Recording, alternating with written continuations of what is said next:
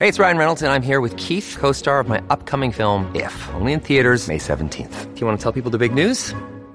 All right, I'll do it. Sign up now and you'll get unlimited for $15 a month and 6 months of Paramount Plus Essential Plan on us. MintMobile.com/switch. Upfront payment of $45 equivalent to $15 per month. Unlimited over 40 gigabytes per month. Face lower speeds. Videos at 480p. Active Mint customers by 531.24 get 6 months of Paramount Plus Essential Plan. Auto renews after 6 months. Offer ends May 31st, 2024. Separate Paramount Plus registration required. Terms and conditions apply if rated PG. Hey there, Brandon Harvey here.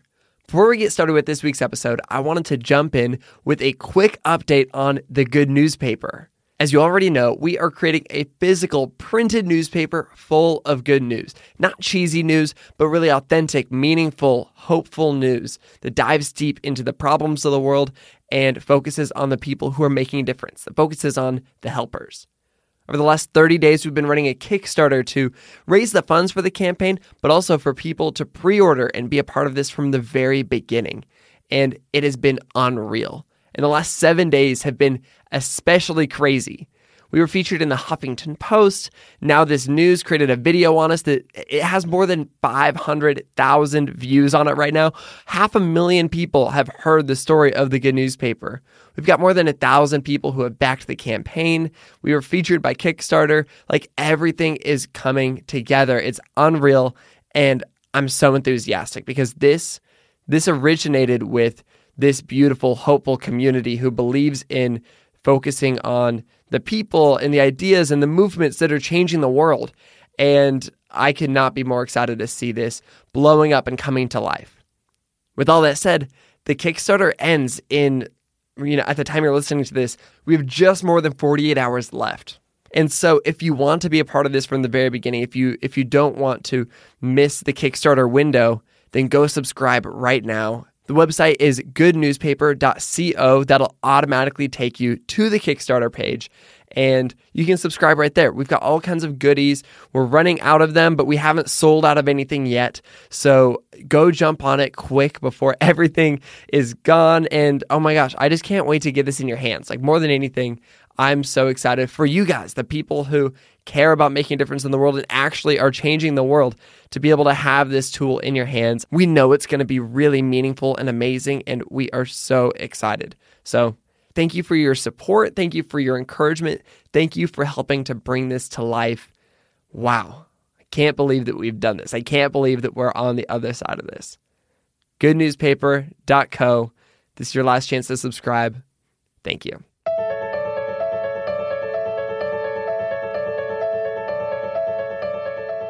Hello. Brandon Harvey here with this week's episode of Sounds Good. This is the podcast where every single week we have meaningful conversations with world changers who are living hopeful and inspiring lives, doing things that matter. And this week we are talking with somebody that, oh my gosh, I think she's so amazing. Her name is Liz Bohannon. Amazing is one way to describe her. Creative, super genius, all these things. I also would like to describe her as crazy because, oh my goodness, she has gone out on so many limbs to do so many ridiculous, amazing things. And I love that about her. Honestly, I left this conversation thinking that we were best friends, and I think we are. So, Liz, if you're listening right now, I'm going to send you a BFF bracelet. But oh my gosh. So Liz started this amazing company called Seiko Designs, and they're a fashion brand based in Uganda. Like, they're not in LA, they're not in New York, they're in Uganda. And they sell beautiful handbags and accessories and these crazy unique sandals. And it creates opportunity and community for women around the world. It's super cool, it's amazing. But in the process of creating Seiko, Liz went through some crazy stuff. She sold everything she owned. Her and her husband quit their jobs, and they hopped in a car and drove around the country. And they ate a whole bunch of peanut butter. Like, the whole story's unreal. I'm really inspired by Liz and the story and the impact that they're making, but I'm also inspired by the intentionality in which she lives her life. A lot of our conversation today, we talked about feminism and gender equality and what those things mean in the day that we live in today. And so I just loved getting to have this conversation. I love that we kind of dove into some things that are more nuanced and there's a little bit more detail than often is paid attention to. And And I think that you're going to like the episode. I think you're going to like Liz a lot. I think that you're going to find yourself smiling a lot like I did. And so with that in mind, let's just jump straight into Smile City. This is Liz Bohannon of Seiko Designs. Here we go. All right, so Liz, you and I were just talking before we hit the record button, and we have a ton of mutual friends, which is hilarious and random. So many mutual friends. We have a Portland Love Fest friend happening situation. And wait, what year did you move to Portland again? My husband and I moved to Portland in early 2011. Oh, that's what year I moved to Portland.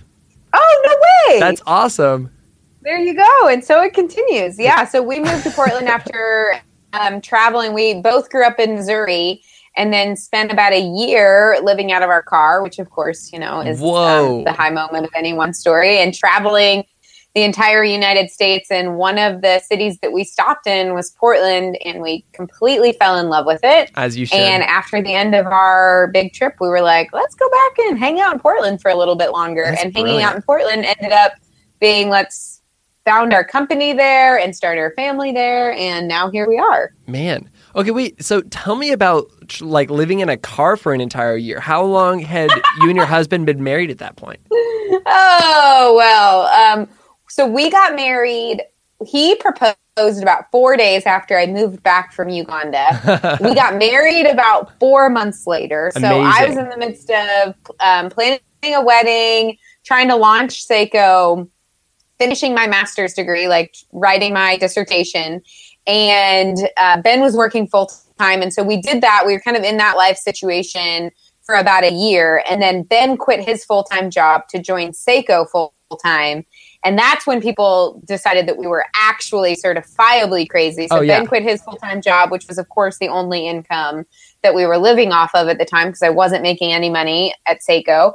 And so he quit his full-time job. We sold almost everything that we owned, including our wedding presents that we had just gotten less than a year before. And we bought a Honda Element. I don't know if you're familiar with Honda Elements, but if you've ever seen a toaster flying down the highway, Yes. there's a good chance that was a Honda Element. And we decided that we were going to spend a year traveling around the U.S., sharing the Seiko story, finding retail partners, launching the brand, hosting trunk shows, the whole 9 yards. And yeah, that was that year of life. Man. It was a crazy season. That's so crazy. Yeah, I don't want to jump too far ahead, but I will insert a spoiler alert that Seiko worked out, and it seems like that year away wasn't as crazy as it seemed. Okay, but tell me about the nitty-gritty of living a life without a home in a Honda Element. What was the best thing about it, and what was the worst thing? Because I've lived small stretches of my life with no home. In fact, one time I went to Uganda and I came back from Uganda and I didn't have a home.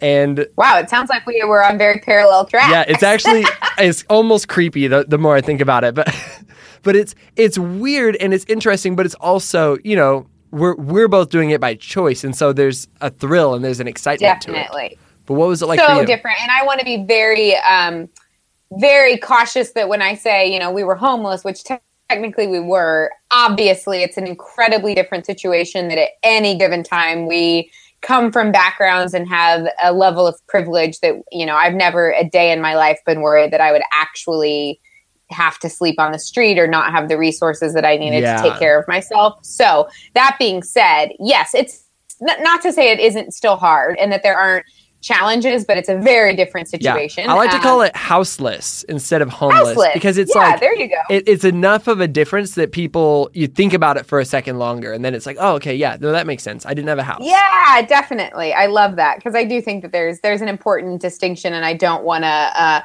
glorify or nostalgize poverty at the end of the day. But that being said, the nitty gritty. Okay, best situation or best part of that trip was my husband and I had a rule when we started the trip. Night one of the trip, we said, okay, the whole time we're on this trip, we have a never say no rule. And that means that unless it goes against our moral code, where we're just like, we can't do that. That doesn't align with the way that we view the world. or it actually, we think, is putting us into like significant bodily harm danger, then we're just going to say yes. We want to have this posture of just being open and saying that, like, this year is about exploring, and it's about meeting new people, and it's about learning stories and being a part of great stories, and just proclaiming that in the beginning of the trip and just saying, hey, this is the rule. The default answer to every invitation that we receive in the next year while we're on the road is just going to be yes. And that was such a beautiful experience. It just changes to go from a place where you're like, should I do that? Is it worth my time? Is it going to be an awkward situation? Do I really belong there? Is this going to be fruitful? And just saying like, oh, somebody invited us to be a part of something. Our default answer is yes. Led us to incredible experiences, friendships, relationships that still to this day exist. I can think about some invitations, some answers and yeses to those invitations that led to friendships that, you know, today were the godparents of one of these couples' second daughters. And so just like really beautiful relationships and friendships. So that was by far the best part of it, was just having that kind of sense of openness, and like our job is to follow the rabbit trails and to say yes and to meet people and to have these experiences was really, really incredible. That's so cool. Worst part, oh gosh, there's a lot of just logistics that are hard. You know, we ate so much peanut butter. And as much as, you know, I'm saying like, well, we weren't really living in poverty. At the end of the day, neither of us had an income. We were living off of our savings. We were investing any money that we did have into this company and trying to get it off the ground. Seiko at the time was completely unbankable. We couldn't even get, you know, like a small business loan or a line of credit for that matter at that point. So we had a budget of about a couple $100s a month that we were trying to live off of. And that included gas and food. So it was like very, very intense.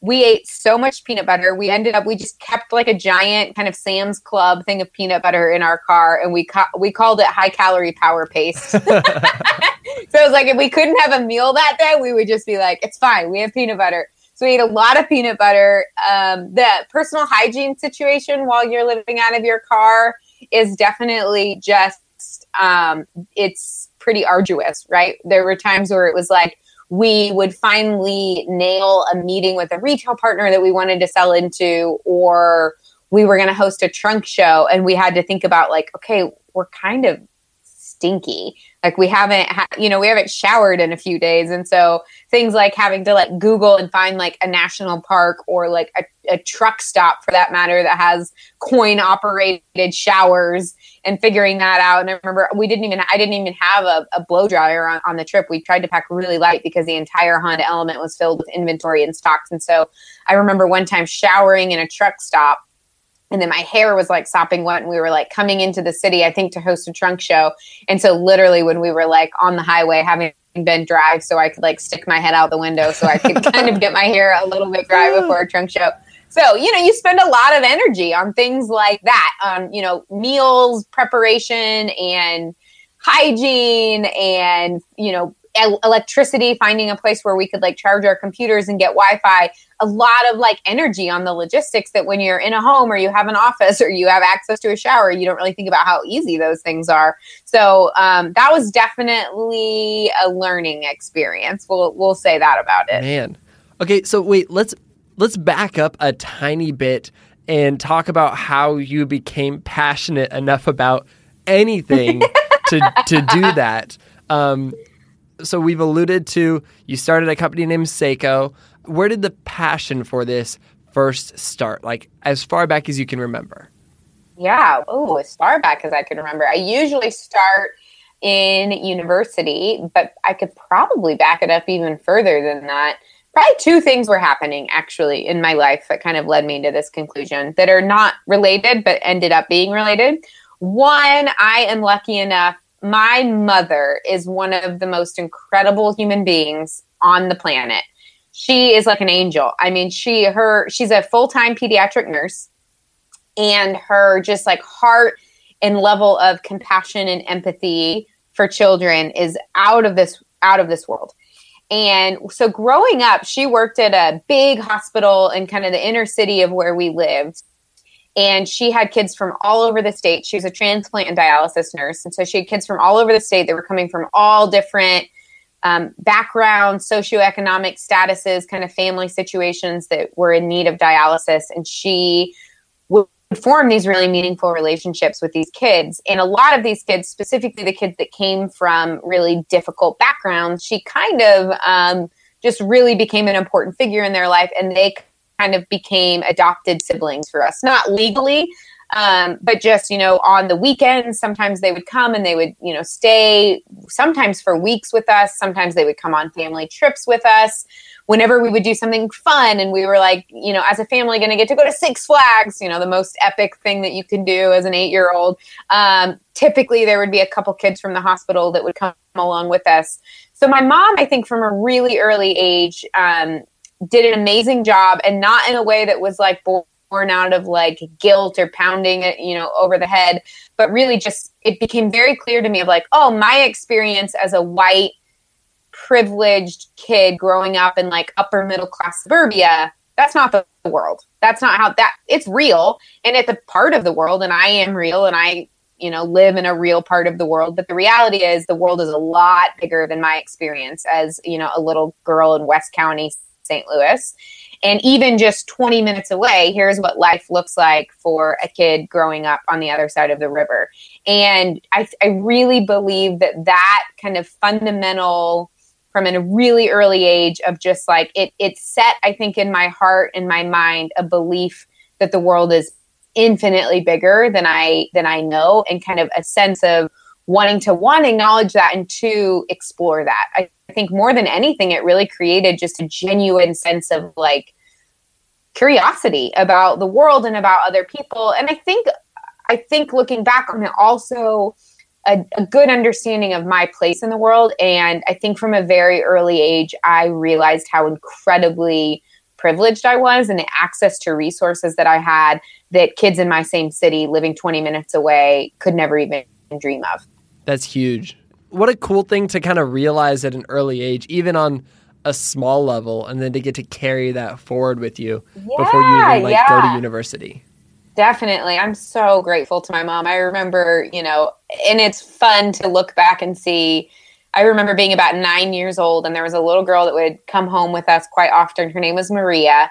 And Maria came from a really, really tough background in kind of the inner city of St. Louis. And she was adorable. But man, this girl snored like a bear. Just like, she snored so loud. And when Maria would come stay at our house, she would sleep in my room. And I remember one night just being like, Maria had woken me up again, and she was sleeping in my room. And I remember as a 9-year-old just feeling so angry, kind of this sense of like, this is my room, and I deserve a good night's sleep. And my mom is ruining my life by making this girl, sleep in my room. And I remember marching down to my mom's room and waking her up and, like telling her the injustice that I couldn't get a good night's sleep because Maria was waking me up with her snoring. Mind you, Maria's a dialysis patient. She spends 4 days a week hooked up to a machine at the hospital for 8 hours a day, comes from a really terrible family background, but yet I was clearly the victim in this situation. And I remember my mom like waking up and kind of nodding her head and hearing me out. And I'm thinking like, oh, she gets it. She gets how bad this situation is for me. And then she walked down the hallway and she opened up the linen closet and she handed me a pillow and a blanket. And I was like, oh, good. Okay, we're going to go. Maria's going to get moved out of my room. And she just handed me the pillow and blanket. And she's like, there are 3 other couches in this house, and you are more than welcome to sleep anywhere in this home that you would like. So good. And I remember as a 9-year-old just being like, when you can just have those visceral memories of just like these emotions of this like fire in my belly at how much I had been wronged. But I think it was my mother was so consistent with, I think, in these like subtle but not so subtle and consistent ways, making sure we kind of knew our place in the world. And I'm incredibly grateful for that. So that was happening in like grade school. And then another interesting thing that was happening that probably didn't really start emerging more until middle school would be kind of my awareness of gender dynamics. I have a very clear memory of being in 7th grade, and I went to a school that had this thing called Spirit Week. And Spirit Week was a huge deal at our school. And the two biggest events of Spirit Week were lip sync and boys' toms. And lip sync, I was from 7th grade, which is when the school starts. I had kind of deemed myself, I was like, are you kidding me? This is my dream world. Like, all of your friends getting together and dressing up in costumes and like lip syncing and putting, choreographing a dance and then performing it in front of thousands of people. Thank you. I've died and gone to 7th grade Liz heaven. This is awesome. So, I, of course, was like, we're going to be the best lip sync that the 7th grade has ever seen. I held tryouts. I choreographed this dance. We were really, really raising the bar. And I remember running a practice one night, and we would have these practices, even as 7th graders. It was crazy. My school was very into this from 7 to 9 o'clock on a Tuesday night or something. And I remember being in the gym and I was, telling everybody where they should go and directing people. And this kid that was a part of lip sync kind of being off to the side. And I remember him calling me a feminazi. And I remember being like, what? Like, I didn't even know what that was. I literally had no concept, but I knew you knew it was bad. It was really degrading. I knew it was super degrading and super bad. And he was not saying that in a favorable light. And I knew it was associated in some way with here I was in front of 30 of my peers kind of directing them in this project. And that his kind of derogatory comment was a direct result of this role that I happened to be playing in that moment. And it was actually a nickname that ended up kind of catching on. He was this kind of bully, football player that thought he was pretty cool. And he just kept calling me that. And there were other guys in our class that would kind of, that picked up on it. So I was 12 years old the first time I was called a feminazi. And I actually was, I was on Instagram today, and this is why this story feels so top of mind. And this woman had a shirt that said, I think it said feminism, and then it said something about feminazi because hoping for equal rights for your gender is the equivalent of invading Poland or something like that. And I laughed pretty hard because it is. It was like I just knew that there was this intensity, and that this was something that I shouldn't do as a girl, as a woman. It wasn't something that was gaining me favor with the boys in our class. Now, I feel really grateful that even as a 12 or 13-year-old, I was not okay with that. Yeah, it could have shut you down totally. Yes, absolutely. And I feel really grateful. Who knows, God's grace protecting me or whatever it is, that it just actually made me really mad. But it really, I think, sparked something in me in the same way that kind of my mom and the culture that she created within our home kind of sparked that sense of curiosity and understanding that the world is a lot bigger than I think it might be as, a 12-year-old in my certain part of the city. I think that remark and that kind of label that I got as a 12-year-old sparked my sense of awareness of interesting. Something's happening, because I've never seen a boy out on the soccer field who's yelling at his teammates to, do something, who's captain of the soccer team. I've never heard someone call him a derogatory name. I've never seen anything but that boy be kind of held up as oh, he's a leader. He's the captain of the soccer team. He's this great, he's showing this great leadership potential. And so from a really early age, kind of being cued into this awareness of something that my experience as a 12-year-old girl was actually quite different than my male counterpart. And I think that those two things, this belief that the world is bigger than I realize, and that there are people that come from backgrounds that are quite different than mine, and the recognition of my privilege, combined with this kind of keyed in awareness of gender dynamics, I think probably set me up pretty well to where I normally start the story, which would be in university. In college, really starting to get increasingly interested and passionate about social justice issues surrounding kind of human rights and poverty. And then more specifically within that, kind of the gender dynamic, why and how extreme poverty and conflict affects women differently than it affects men, and ended up spending a lot of time and energy in university kind of exploring those two topics. And that in many ways set the trajectory for where you went with everything else you've done since, which is huge. Can we talk for a minute about feminism? Since you brought it up, because I am like hands down absolutely a feminist. But it's a hard, like whenever you say that, it does not always mean to people what it really should mean, which is just that, like, of course women should have like equal rights and they should be valued the same as as the other gender. And far too often, you can look at the statistics, that's not the case. In fact, in almost every case, that's not the case. Yeah.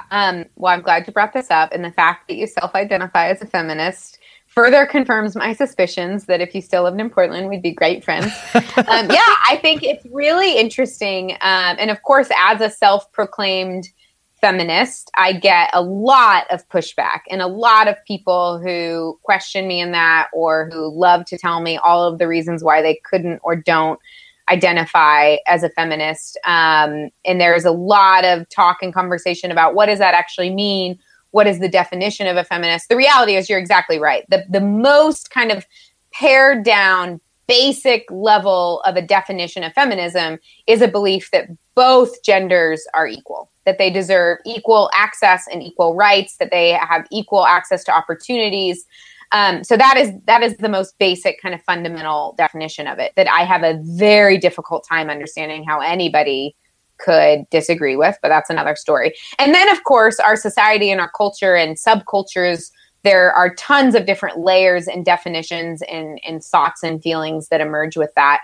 I do find it really interesting that I think with a lot of kind of civil rights movements, if you will, and I use that in a way to say when a people group that is being discriminated against or oppressed in some way decides to put some language around their experience and try to create a sense of forward movement away from being in a position of being oppressed or being discriminated against, how we all of a sudden get very, very, very selective on our like vocabulary and semantics and like what we're willing to stand behind and say that we're a part of, in a way that we don't when we're a part of majority culture, or when we're saying we belong to a culture that feels like it's more accepted, or perhaps that there's more power associated with it. So I find it really interesting that, I would refer to myself as a Jesus follower. I love Jesus and I follow Jesus and subscribe to kind of that worldview. And I know a lot of people that do as well. I know a lot of people that very quickly will say like, oh yeah, I'm a Christian. And that's a very like, they can just say that. And it's like, I can say that I'm a Christian and just be like confident in saying that, even though there are 100 million definitions of what a Christian is, right? There are so many different subcultures and subsets and denominations and doctrine and all of this stuff.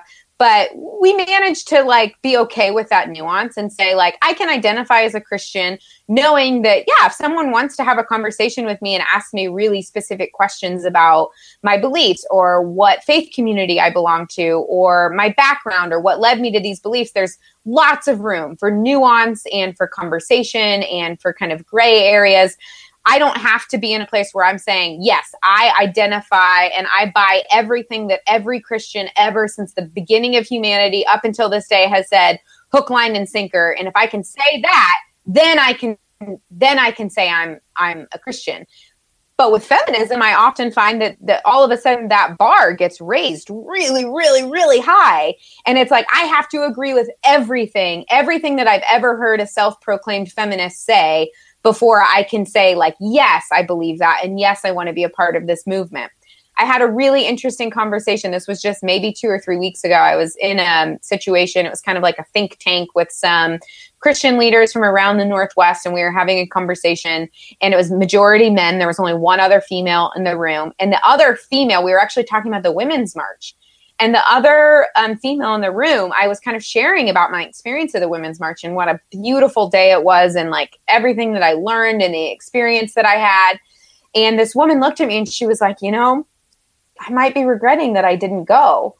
She was like, but I didn't go because I just was afraid that I would just get lumped in with all of those people that were there. And I kind of took that and I like sat with it. And my response was, well, I went because I was afraid I might get lumped in with everybody who wasn't there. And it was so fascinating to me that it's kind of this idea that it's like I can opt out without having kind of that same standard of getting like lumped into a group of people.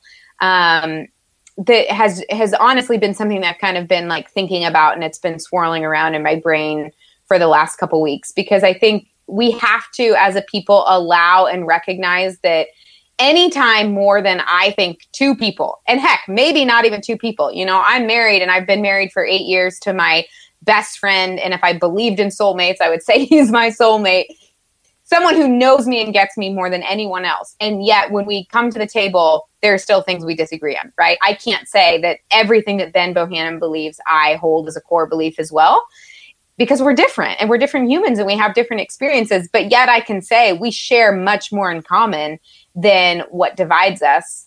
And so I really believe that anytime more than two people come together, you lose the ability to say like, yep, I believe in that 100%, all of it, hook, line, and sinker, sign me up. And you really kind of lose out and you miss out on this human experience that I think involves conversation and question asking and understanding one another's experience and personal history and their vision of the way that they want the world to work. And so it really bums me out, I think, when we have these like trigger words that make me go like, oh, you said you're that, therefore we're too different. I can't learn anything from you. I don't agree with you. I'm not a part of that movement, that political affiliation, that religion, whatever it is. So that was maybe kind of a rabbit trail, but those are my thoughts. That's so good. No, I love it. And the more I think about it, the more I think that a movement or a march is actually a really symbolic way to describe these like ideas, and that like everybody, you don't have to necessarily subscribe to what everybody else subscribes to be a part of this march, but you're all heading in the same direction. And some people are walking on the sidewalk. Some people are pumping their fists. Some people are holding signs. Everybody gets to kind of operate in their own unique, independent way, but you're all moving the same direction. And, you know, in the case of a social justice type movement, you're all like moving towards justice. You're moving towards voices being heard. And there's freedom within that, and you don't have to get like boxed into. It's not like you're signing a contract. It's not like you're saying I've subscribed to every single thing on this bullet point list. You're just saying I'm going to be with these people, and we're going to go do something together. Absolutely, and I think we miss out on a beautiful opportunity when we don't see what we can be for that's similar, and we're so hung up on the things that divide us. And that's what makes me really sad, specifically kind of even going back to kind of the gender equality feminism thing, is it's like, you know, I might post something on social media, and it's so fascinating to me that a lot of times people will use that as an opportunity to tell me about something that they disagree with, even though I know that 95% of my beliefs, I think in the core of who they are and who I am, are probably the same. But yet we don't oftentimes speak up and say like, yes, I'm also for that. Yes, I also believe in this. Yes, how can I support you in this work? And I often find I'm much more hesitant to have conversations with people when it's like, you're so quick to speak up the moment I say something that isn't exactly aligned with your thought process or your worldview. But where are you the other 99% of the time when the things that I'm fighting for and I believe in, I think that you do too. And I think when we can do that, and if we could come to the table, there's so much more. And I have so many colleagues and people that I love that disagree with me about what this looks like, what these practices, what it looks like out in the world, what the best policy is, what this really means. But when we come together and we say, but like at the end of the day, we're to your kind of point and to your analogy, we're marching forward together. Let's focus on what we all believe in. You know, what are the common grounds? What are the things that we can say like, this is not okay? You know, whether that comes down to issues facing women and girls in, the commercial sex industry or in human trafficking, or the fact that 25% of women on our college campuses will experience sexual assault before they graduate. There are these really basic, fundamental human right things that even the people that are so quick to speak up and tell me why they don't consider themselves a feminist, I really believe that they're not they're not pro-rape, that they're not, that they're not on the rapist side of this equation, that they believe that a woman should have the opportunity to pursue higher education in a place that is safe and dignified and gives her an equal opportunity to learn without the threat of sexual assault. And yet when you only use your voice to disagree with me, it's really hard not to feel like you're choosing the opposite side, which in this exact scenario would be, why are you pointing out everything that feminists are doing wrong, but you're doing nothing on the other side of the fence to talk to college-age men about why rape is wrong? Why are you so quick to point out why a woman is at fault? And yet, I haven't ever heard you using your platform or your voice or your relationships to start a meaningful conversation with men about consent or sexual assault or responsibility. And so that's where I really do feel very passionate, specifically when it comes to men. I believe that men need to be a part of this conversation. And I, as someone who is in this movement, want to create space at the table for that and really want to invite men into that conversation, because I feel like until we actually come to the table saying, hey, issues that are facing women and girls are not women's issues, they're actually human rights issues, that there's a level of progress that we won't be able to achieve. Bravo. That's so good. Oh my gosh. I just got goosebumps as you were saying all of that. And I'm so with you on all of that. I think that's so accurate. And I would imagine that, of course you experienced the world of feminism or the need for feminism more so, in the United States, in middle school and high school and college. But tell me about when you experienced it internationally. Yeah. It's definitely in some ways really similar. And there are some pretty big differences depending on, what culture you're in and what country you're in and what kind of the history of that is.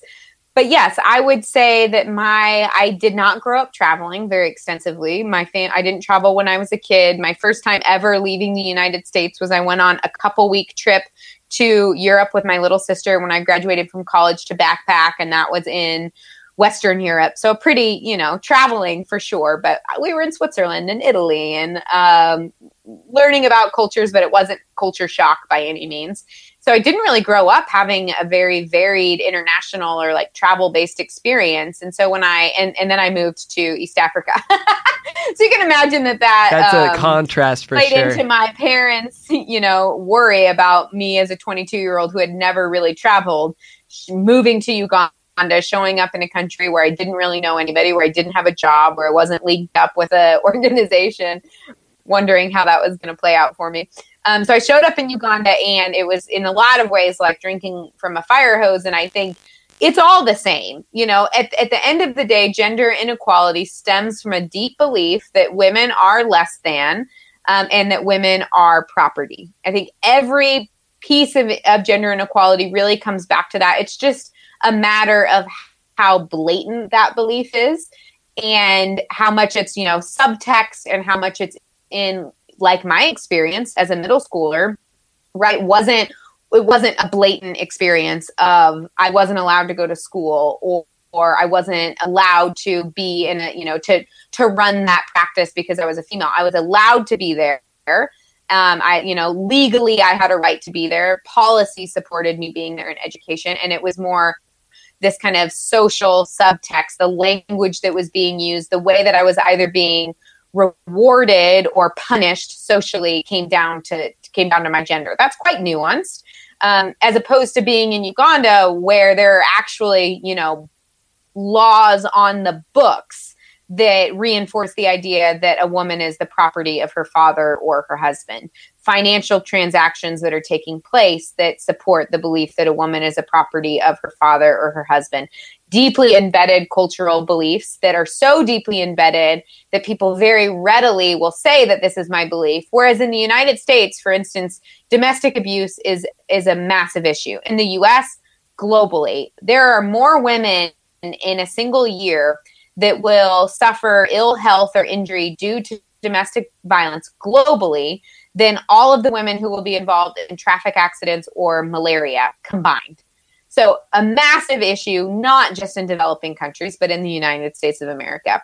The difference in the US is my guess would be that the majority of men that are being surveyed in the US, even if they are physically abusing their spouse on a regular basis, if surveyed by someone, wouldn't probably admit to it or say like, yes, I have a moral justification for that. There's enough, I think, understanding in our culture that probably that's wrong, that we shouldn't be admitting to that, that if you were in a formal setting being interviewed, you may or may not actually admit to that. Whereas in Uganda, there was a big John Hopkins study that it's probably been 7 or 8 years now that took place, where they found about 80% of Ugandans, when surveyed, believe that there is a moral justification and reason for a man to physically abuse his female spouse for a variety of different reasons that would constitute her as not being a good wife, essentially. So these incredibly deeply held beliefs about a woman's role in society. Now, that being said, there's so much progress happening, and that is changing. And the women that we're working with in Uganda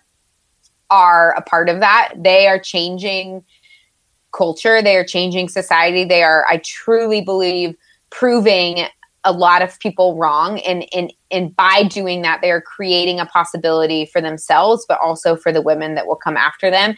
And so I really do believe that that's changing. But when I showed up in Uganda for the first time, it was the first time that I had ever witnessed that level of blatant sexism, I would say. That the kind of seeds and the essence of that I had certainly experienced before, but all of a sudden being like, oh no, this is actually happening on this is on the table. For instance, also a couple years ago in Uganda, there was this literally almost passed. It was called the miniskirt statute that passed. And this, we're talking about, don't quote me, but I think it was 3 years ago. So this is not ancient history, that basically said if a woman in Uganda is wearing a miniskirt and she is sexually assaulted or raped, she cannot press charges against the man who raped her.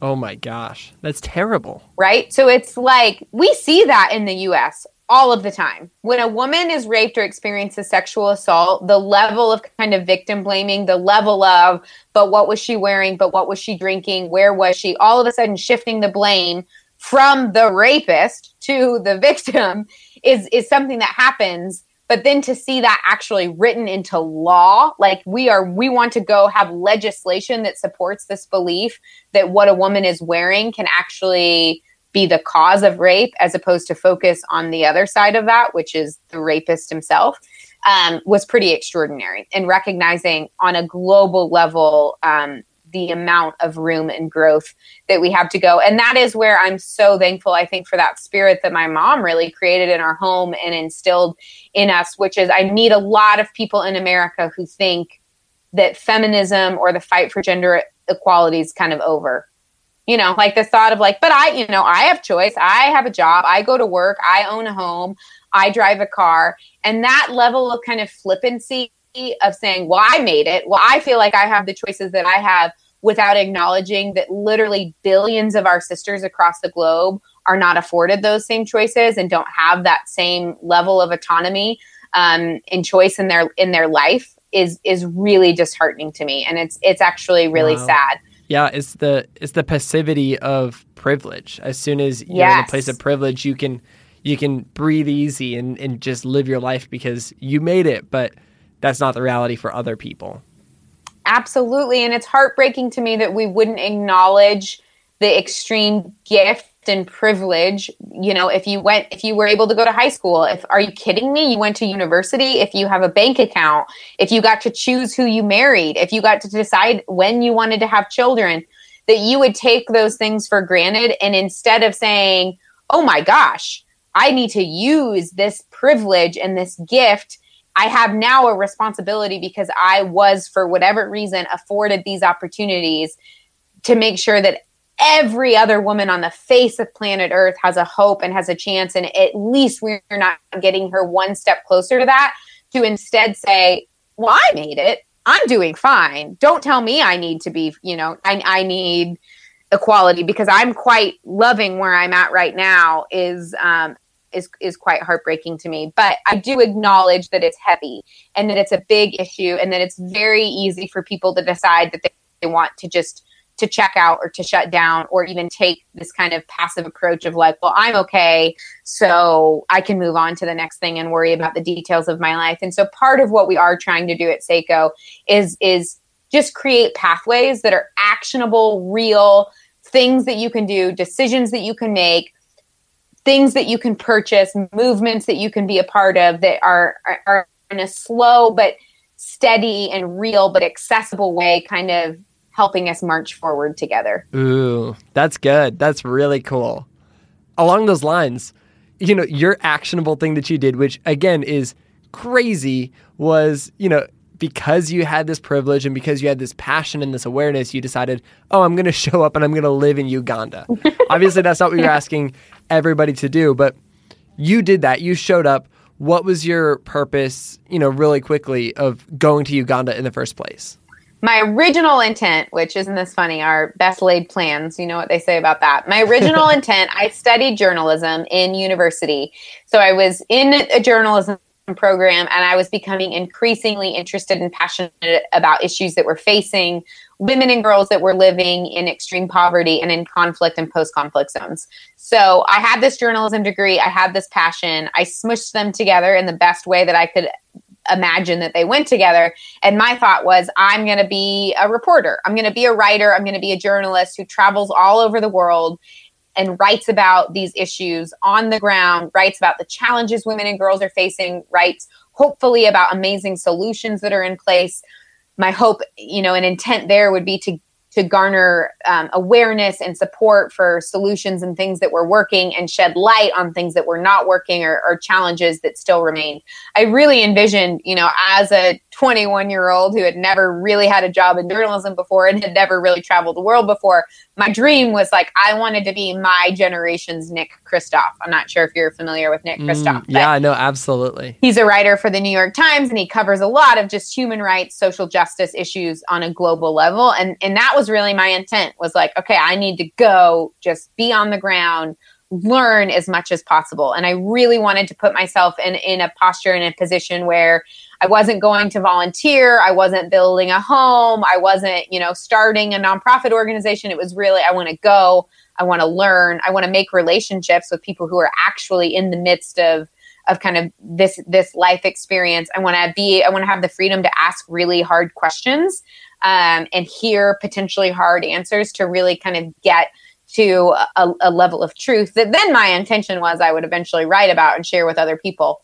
If you haven't probably gathered yet, if you're listening to this, I do not work for a newspaper. I am not a reporter. I actually run an ethical fashion brand. I make sandals and handbags and woven goods. And so my path obviously led me in a very different direction, but that was my original intent. That's amazing. I did not know that. I didn't know that at all. That's really cool. Help me bridge that gap then between showing up, asking questions, going into reporter, journalist mode, and then, the first time that you made a sandal. Yeah, absolutely. So there is definitely not a clear connection there. There never is. There never is. Yeah. So I showed up and I started doing that. I started asking questions. I started hosting, even just like informal focus groups with people that I was meeting and asking a ton of questions and really just trying to, on a relational level, create connection and trust and relationships with women in Uganda, because I really, really wanted to learn about their experience. And through that, I got connected to several different nonprofit organizations that I kind of would do some volunteer work with on the communication side. So here I am in Uganda. I don't have a job. I'm not there with an organization. I've got this grand, dream of eventually being a journalist. But let's be honest, I wasn't, no one was employing me to do that. And so I would, in my spare time, in between kind of my question asking and my friend making, if you will, would spend some time volunteering at some different nonprofit organizations, maybe writing a newsletter, doing some photography for them, doing some donor relations, whatnot. And kind of through that ended up landing at a very, very, very cool nonprofit based in Uganda called Cornerstone. And I was immediately drawn to this organization because at this point in my story, I had spent a fair amount of time kind of learning about different initiatives and projects that were happening in Uganda. And to be completely honest, went definitely kind of through a cycle of disillusionment about what's going on, about how things are working if they're actually working, what the sustainability is, what the unintended side effects of a lot of these initiatives that have, I think, really, really good intentions, but put into place can cause some pretty unintended consequences. And so I feel like I got pretty familiar with that. And I think went through what a lot of people probably go through, and a lot of people probably don't feel comfortable talking about, is this kind of period where everything that you kind of thought and you believed about the world gets a little bit dashed. And you're kind of looking at the pieces going like, but I thought that this was really good. I thought I wanted to be a part of this. And now I'm seeing things and asking questions, and I don't know if I can be as for this as I thought I could be.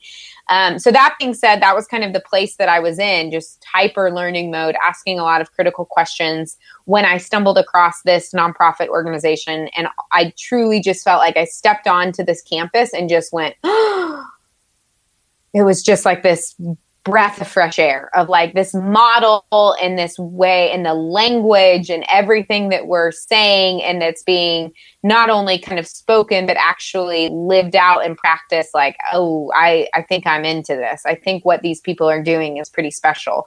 And kind of the high level view of what they're doing is they do a lot of different work in Uganda, but kind of their main focus is they have these leadership academies, and their whole vision for these leadership academies is that they're going around the country, they're finding the best and the brightest academically gifted, leadership oriented students who come from backgrounds of extreme poverty. They bring them to this 2-year essentially college prep program where they have an incredible academic experience. It's very rigorous. They're always rated in the top 10 schools in the entire country. So a really rigorous academic program. And then they also focus a lot on leadership training and skills building. And then they also have this amazing focus on reconciliation and unity amongst their students. So Uganda is a pretty, like, you know, a lot of African countries, and this is definitely the remnants of what happens when you colonize a place and you say, hey, all of a sudden you know, 50 tribes, we're drawing a red line on a map and saying, now you're a country. You can imagine that creates, you're not super well set up for unity and for walking towards progress together.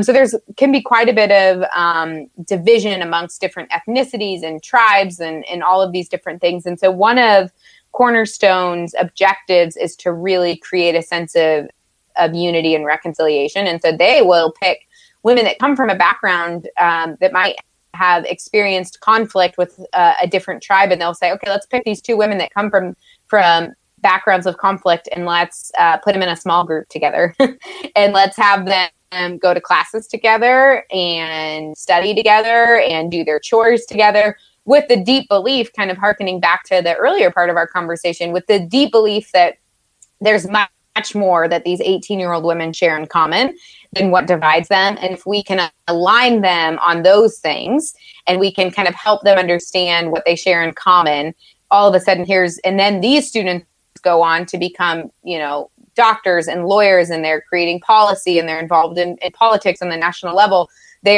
Here's this incredible pathway towards long-term sustainable peace and unification and progress as a country.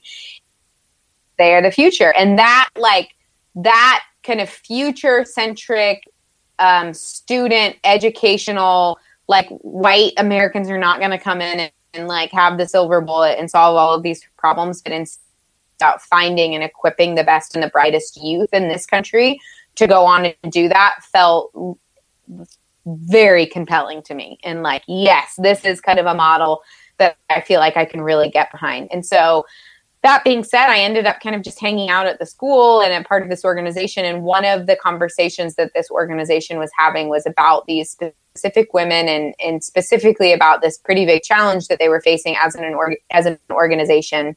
And that was that in Uganda, there's a 9-month gap between high school and university. So there's this gap that's intended to allow students who test into university to find time to find a job, to make money, to pay for school. And what was happening with these young women is, remember, they're coming from all over the country. And so after they graduate from high school, they're going back to their villages with all of this gusto and vision and excitement about, you know, the future and what they want to study in university and kind of the change that they want to create in their communities. And basically when they go back to their villages, 2 things are happening. The first and most obvious issue is that these young women they can't find jobs. A lot of them are from areas of the country where there's a super high unemployment rate and the economy can't really support anyone in it, let alone 18-year-old women who are competing, by the way, with boys in the village for the same economic opportunities. The second thing that's happening is there is this loss of social support. So they spent the last 2 years with other women who are really bright, really gifted, have all of this leadership potential, talking and dreaming and working towards the future. And then some of them are going back to their villages where, to be honest, they're kind of freaks. They might be the first women in their entire village who have made it this far in high school, let alone have aspirations to go to university and to become a lawyer or a doctor or a politician or whatever their dreams are. And so there's a ton of social pressure on them when they go back to their villages to get married, to start having kids, dowry and bride price, and all of these crazy things that they're facing. And so these two issues of lack of economic opportunity and lack of kind of this community were the things that were really kind of being talked about and trying. There's a lot of just conversation about it at the organizational level. And so this was just where I happened to show up in the story, and I met these young women and they became friends. And as you know, things happen when you just form relationships with people, and all of a sudden that kind of far away, as we were talking about before, that their problem, that issue became my issue, right? Because it's like, no, these are like my friends. And if my friends and like my people don't have access to this opportunity, like that's actually not their problem. Now that's my problem too, because we're kind of together in this. And so long story short, went down many different paths, tried to start a charity, realized very quickly that that was not the model that was appropriate, really kind of started critically questioning the kind of aid sponsorship model in general from an economic level, from a development level, from a relational level, and decided that in this specific context, it didn't make sense and I couldn't get fully behind that. That if I was going to create maximum amount of change, both on, you know, an opportunity level for these young women and gender equality in the country, but also on an economic level and on a development level, that we needed to pursue a market-based solution. So went down that path, tried to start a couple different businesses that failed very quickly. I had no background or, to be completely honest, any interest in business at all, let alone, the ability or skill set or experience I needed to do that successfully. Tried a couple different things, one of which was a chicken farm. That failed pretty quickly. And then, the next logical thing after your failed chicken farm is some like cute strappy sandals, right? So amazing.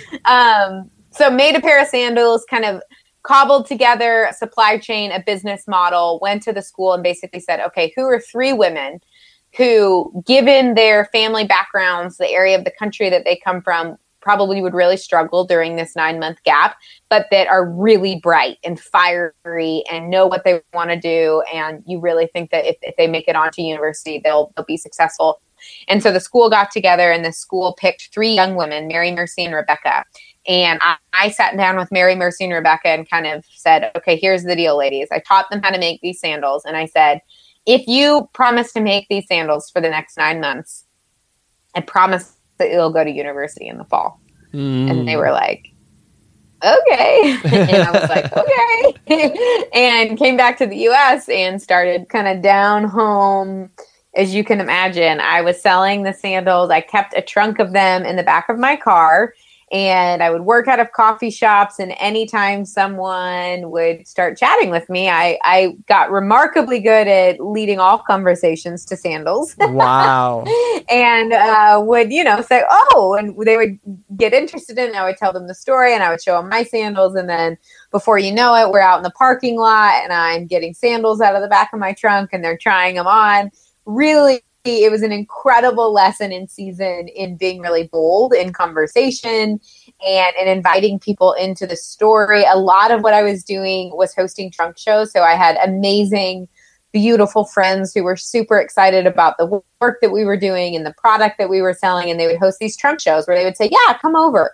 I'll buy a bottle of wine and I'll invite 10 of my friends over and you can share the Seiko story and we'll have a little shopping night. And that was really how we started to kind of gain momentum and steam. It's really fun actually in this current season that we're in right now in 2017, because for the last 5 or 6 years, we've actually been building more of kind of an e-com wholesale brand. So selling to stores and selling online.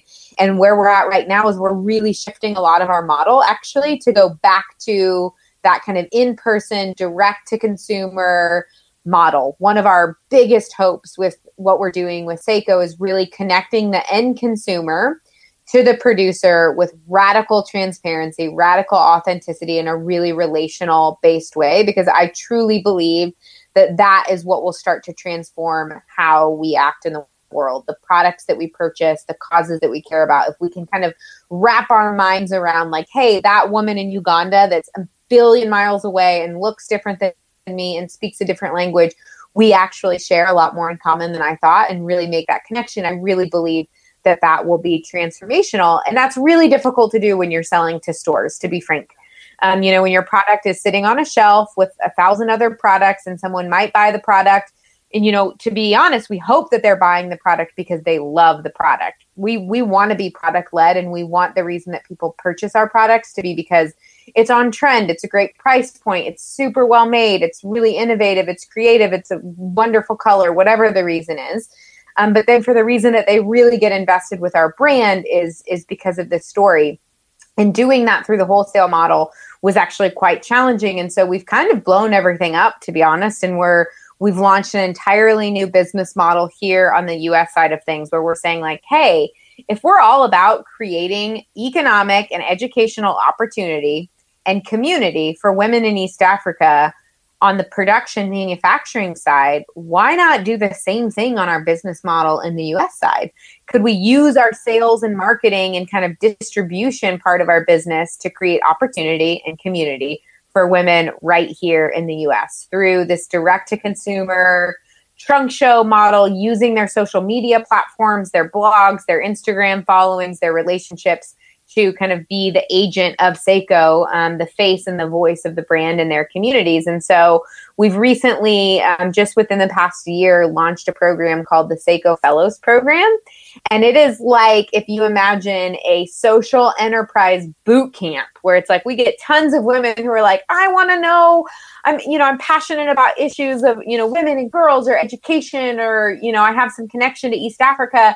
And I want to know how to use my kind of time and talent and skills to actually make a difference kind of through this world of social enterprise. We're like, great, come be a social entrepreneur with Sseko Designs. Come start and build and scale your own social enterprise and make a real difference in the lives of women in East Africa while creating opportunity for yourself, both on the educational and the financial level here in the US, and join this amazing community of just badass, brave, bold, bright, passionate, risk-taking women here in the US. So you're not going to go at it alone and kind of be a social entrepreneur on an island, which I've definitely experienced, and it can drive a person crazy, but instead do it in the context of this amazing collaborative, supportive community where we all are on the same team and believe the same things and are helping each other be successful. And so that's kind of what we're in the midst of right now. Wow.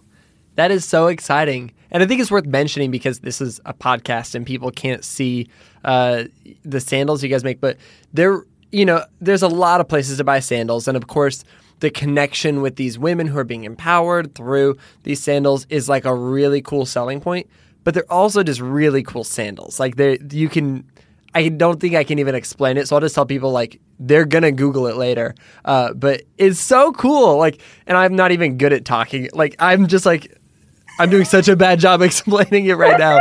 I love it. They're you can awesome. tell you really mean what you're saying. And I really appreciate that. It is such a high compliment to me when people compliment our product specifically, because there's a lot of people kind of in the ethical fashion space, in the fair trade space. And I think oftentimes this idea that like, well, we have a really cool mission means like, so we can kind of sell subpar stuff, or like people buy the product because they're excited about the story. And I am adamantly against that mentality. Actually, quite the opposite. My perspective is like, we have a beautiful story. Therefore, the bar for us to have even more beautiful product is actually even higher, because I believe that our story and our impact and our mission actually demands quality and excellence and innovative products and that are beautifully made with beautiful materials. So I really, really appreciate that. I really believe that if we're going to make a dent in the space, I never want someone buying a product because they're like, oh, I should buy this, for those women in Uganda, but instead saying like, are you kidding me?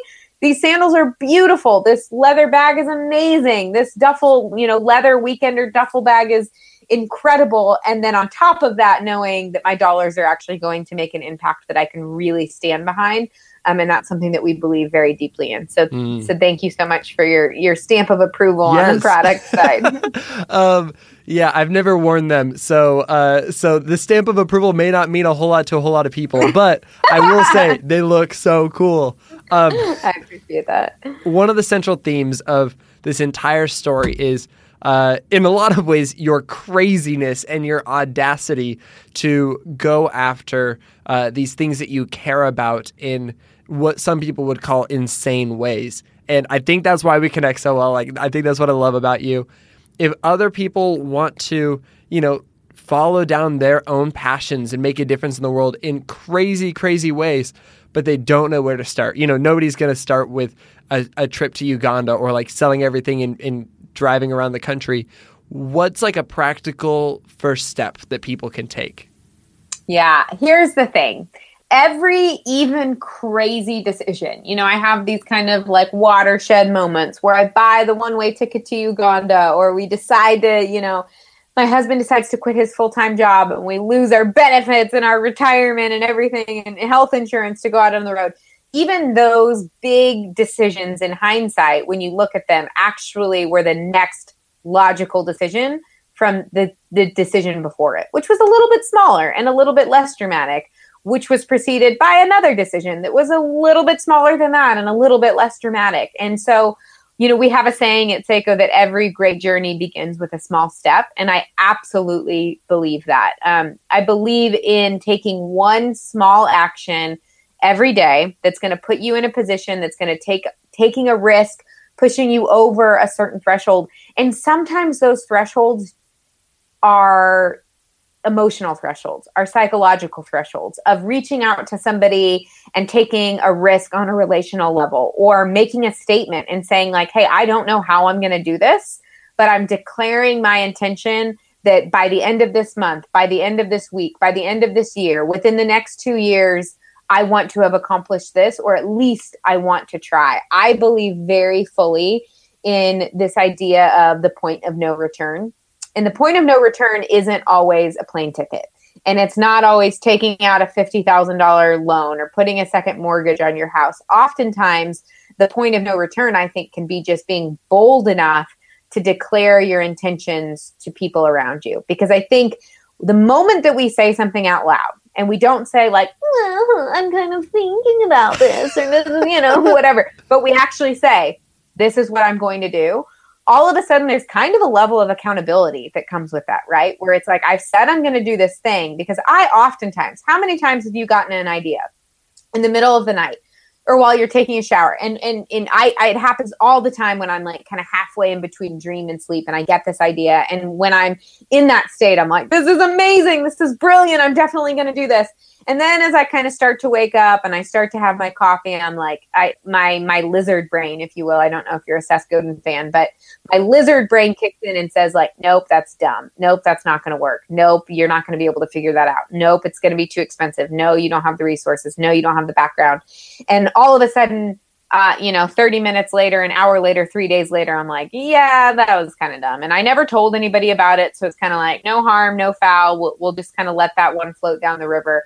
What I love about the point of no return, and by declaring your intentions, even if that's to your best friend or your husband, I'm not saying you have to, announce it publicly and call the New York Times or be in front of an arena of people, but I believe in the power of words, and I believe in the power of articulating your intentions and saying like, I will do this. And at the very least, you're going to have someone that when you don't follow through, when you don't take the next step, you're going to have some level of accountability of saying like, well, why didn't that work out?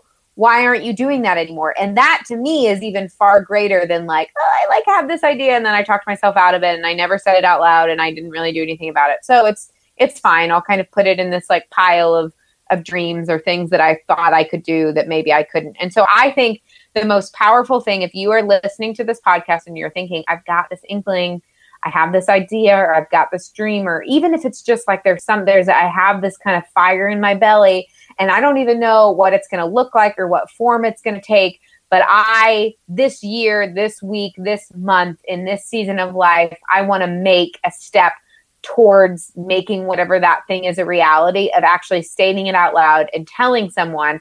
And then, this is the really scary thing, giving that someone the permission and the authority to hold you accountable to that. Beautiful. Oh my gosh. I love that. That's like the best advice. That's so helpful. And you've followed that advice, and you've created something amazing that inspires me and inspires people, and more than anything, empowers people and is going to change the future. And so for that, I thank you. I appreciate that, Brandon. Thank you so much for you and for the work that you're doing to create a platform to encourage people and inspire people and connect people, because I truly believe that that's where the good stuff happens, when we come together and we acknowledge that that we all have a little bit to give and we all have a lot to learn. And I truly believe that spirit is what will transform really big things.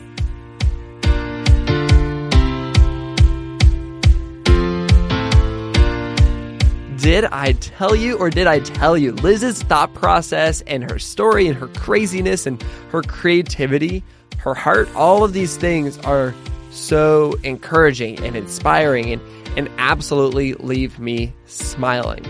I love that idea that Liz said right here at the very end, where she said, you just have to take a risk. You've got to declare your intentions. And sometimes that's all that it takes to cross that point of no return. And from there on, you've got that perpetual motion of getting to continue this dream, this idea, this passion, whatever it is, on a small scale, on a big scale, and allow that to get moving. But you just have to start. And for Liz, she did that in a wild and crazy way. And for some people, that's going to be a perfect fit. But for others, start small. Tell a friend your idea. Write it down. Whatever it is, just think, how can I get started? How can I put one foot in front of the other and move forward with this? If you want to follow along with what Seiko Designs is doing, if you want to follow along with the amazing impact that Liz and her team are making, you should absolutely check out Seiko online. It is a little bit tricky to spell, so I will give it to you. S-S-E-K-O is how you spell Seiko. S-S-E-K-O. You can Google it. I'm sure that they're the only ones out there. And of course, they're on Facebook and Twitter and Instagram. So go check them out there as well. And don't forget, there's just over 48 hours left for you to back the Good Newspaper on Kickstarter. I really want you to be a part of it. If you have the means, please join us. You can support the Kickstarter. You can get your own copy at goodnewspaper.co. It's on all of my bios. Just go to my Instagram, my Twitter. You'll be able to find the link. And oh my gosh, I'm so excited to put this in your hands. You're going to love it. On that note, that's a wrap for this week's episode. I am so glad we got to have this conversation with Liz. Go out and do some good this week, and we'll be back next week with another inspiring conversation with an incredible person. Sound good?